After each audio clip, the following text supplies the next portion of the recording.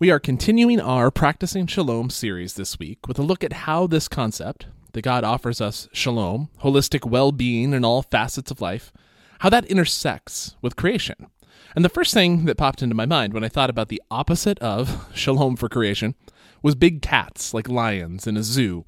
There's a free zoo in Chicago, the Lincoln Park Zoo, that we used to go to very regularly when the boys were younger because it's pretty great.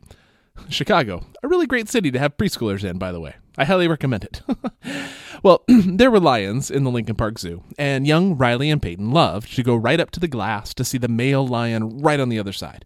We have pictures of them with a lion's mane practically framing their faces, literally inches away right behind them. And we always knew where that lion would be when he visited, because that male lion was always pacing back and forth right in front of the giant window. Always. It was kind of a stark juxtaposition. The joy of the boys seeing this majestic creature so close, and the plain as day fact that this majestic creature was not right, a shell of itself. I've never seen a big cat in the wild, but I know that they do not pace back and forth and back and forth and back and forth day after day after day. I think so many of the ways that you see lions in nature documentaries and that sort of thing, they point to the mental side of things, the mental engagement and variety that comes from a creature being in their rightful physical place. An animal's physical environment doesn't just impact their physical health. It also impacts their mental health. And the same is true for humans. I've mentioned before in connection with this series the book Lost Connections by the journalist Johann Hari, and one of its chapters is on nature. He outlines a number of scientific studies that have shown that a connection with nature can have a significant impact on the mental health of humans. One found that significant impact when comparing those who had moved from more rural areas to cities with those who moved from cities to rural areas.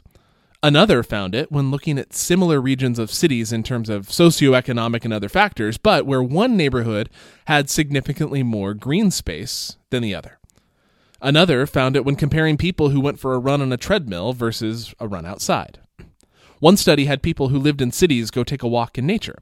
They all saw an improvement in mood and concentration, but the effect was 5 times greater for people suffering from depression. And then one final study to mention, it looked at the medical records of prisoners at a state prison in Michigan, where half of the rooms faced the woods and the other half faced the courtyard. The nature-facing prisoners were 24% less likely to get physically or mentally sick. There's an evolutionary aspect of this. Humans, scientists believe, evolved out of the forests of Africa as an ape ancestor left the trees and began to increasingly look for food on the ground and then on the savannas and in the other habitats around Africa. This was more than 4 million years ago. And from that point until roughly 12 to 20,000 years ago, the precursors to humans, and Homo sapiens themselves, lived as hunter-gatherers. And it's only at that point, 12 to 20,000 years ago, that the earliest cities began to appear, as stockpiles of farmed grain allowed larger chunks of society to employ themselves in non-hunting, non-gathering sorts of ways. In other words, if we restrict ourselves just to the Homo genus, humans have lived almost exclusively amongst nature for roughly 99.3% of our existence. We are evolved to be in nature. It's part of our very genetic makeup, our DNA, just like it would be for a lion. Now, there's also a theological aspect to this. When the Bible wants to tell a story about the origins and purpose of humanity, it sets that story where? In a garden, with humanity being created out of the stuff of nature and then placed amongst nature to cultivate it and to fill it with God's goodness and to rule over it wisely. This is in contrast to many of the ancient Near Eastern stories that connect civilization's roots to the building of great cities. A couple of weeks back, I was doing something in the late afternoon, and our boys called to me from across the house, "Daddy, Daddy!" And I was in the middle of something and didn't really want to be interrupted, and so with a bit of an edge in my voice, because why were they yelling across the house instead of just coming to where I was if they wanted me so badly, I responded, "What? Come here, come here." Why? Why did I need to come there? Couldn't they just tell me whatever it was so I could keep doing the thing that I was clearly in the middle of? But knowing that just getting it over with was for sure the fastest way to get it over with, I slumped down the hallway from my bedroom, and the boys were standing at the window. Look, they said. And it was one of those postcard sunsets you get from time to time, an explosion of orange and blue and pink and yellow and red, the kind that leaves your mouth agape at the wonder of it all. If you stop long enough from whatever silly thing was occupying you and walk all the way down the hallway to see it. It was beautiful. And they were so excited to show it to me. Why does a sunset, a mountain, a beach, a tree, a field of flowers, a bird, a big cat, why do they have that effect on us? Because cultivating and enjoying the stunning beauty of creation is what we were made for from the beginning. But, as Lost Connections argues and as Genesis 3 dramatizes, we have become on the whole disconnected from the nature that is our home and which gives us our purpose. And this has had a significantly negative impact on our mental health, just like it would for a big cat.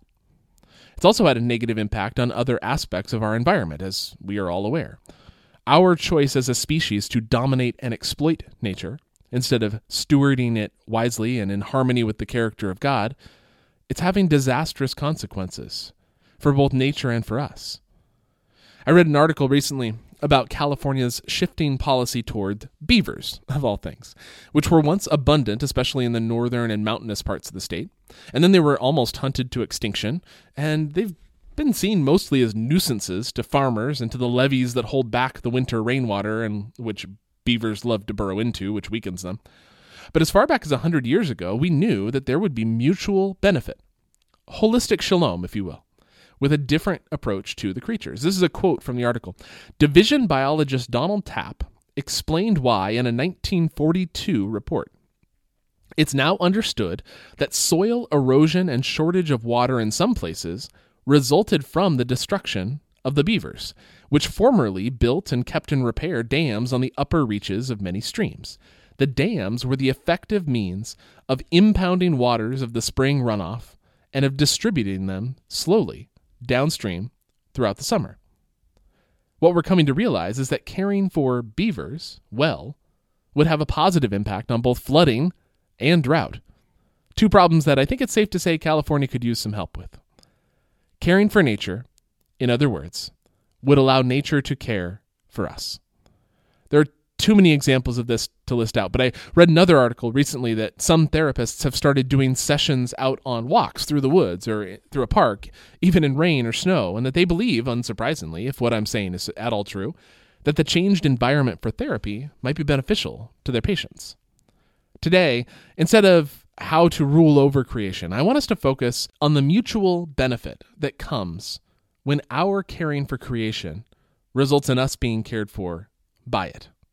Our God is a God of mutuality in so many ways. Why would this be any different? When we were together live, we told some stories together about how nature had cared for us in many different ways. And then we talked through a practice that we could engage with. A practice of reminding ourselves that when we care for nature, nature is also caring for us, that there's this mutual benefit that is happening. So we encouraged people to find some way that they could care for nature, whether that's pruning a garden or pulling weeds, taking care of a dog, feeding a cat, picking up trash. Any sort of thing that is us caring for nature. And in order to connect that to who God is and to who God is inviting us to be, we talked about using a practice that we've used in other contexts before of breath prayer as we are caring for that thing in nature. Just a simple prayer that allows us to say the same thing over and over again, part of it as we're breathing in and part as we're breathing out. Something like, God bring me peace as we breathe in, as I bring peace to creation as we breathe out. God bring me peace as I bring peace to creation. Or if an example of how you might care for creation is not springing to mind, what about enjoying nature, enjoying creation in some way? Seeing a sunset, looking at a mountain, going for a walk, smelling flowers, enjoying trees. Is there a way that you could enjoy creation and allow it to care for you in that way? God bring me peace as I enjoy creation. So I'd encourage you to do that for yourself sometime in the near future, today, this week, that you would be able to care for or enjoy creation in some way. And as you're doing it, to have a simple breath prayer to remind you of the reality of what's going on as you do that. May God bring you peace as you care for and enjoy the creation that God has put us in. Amen.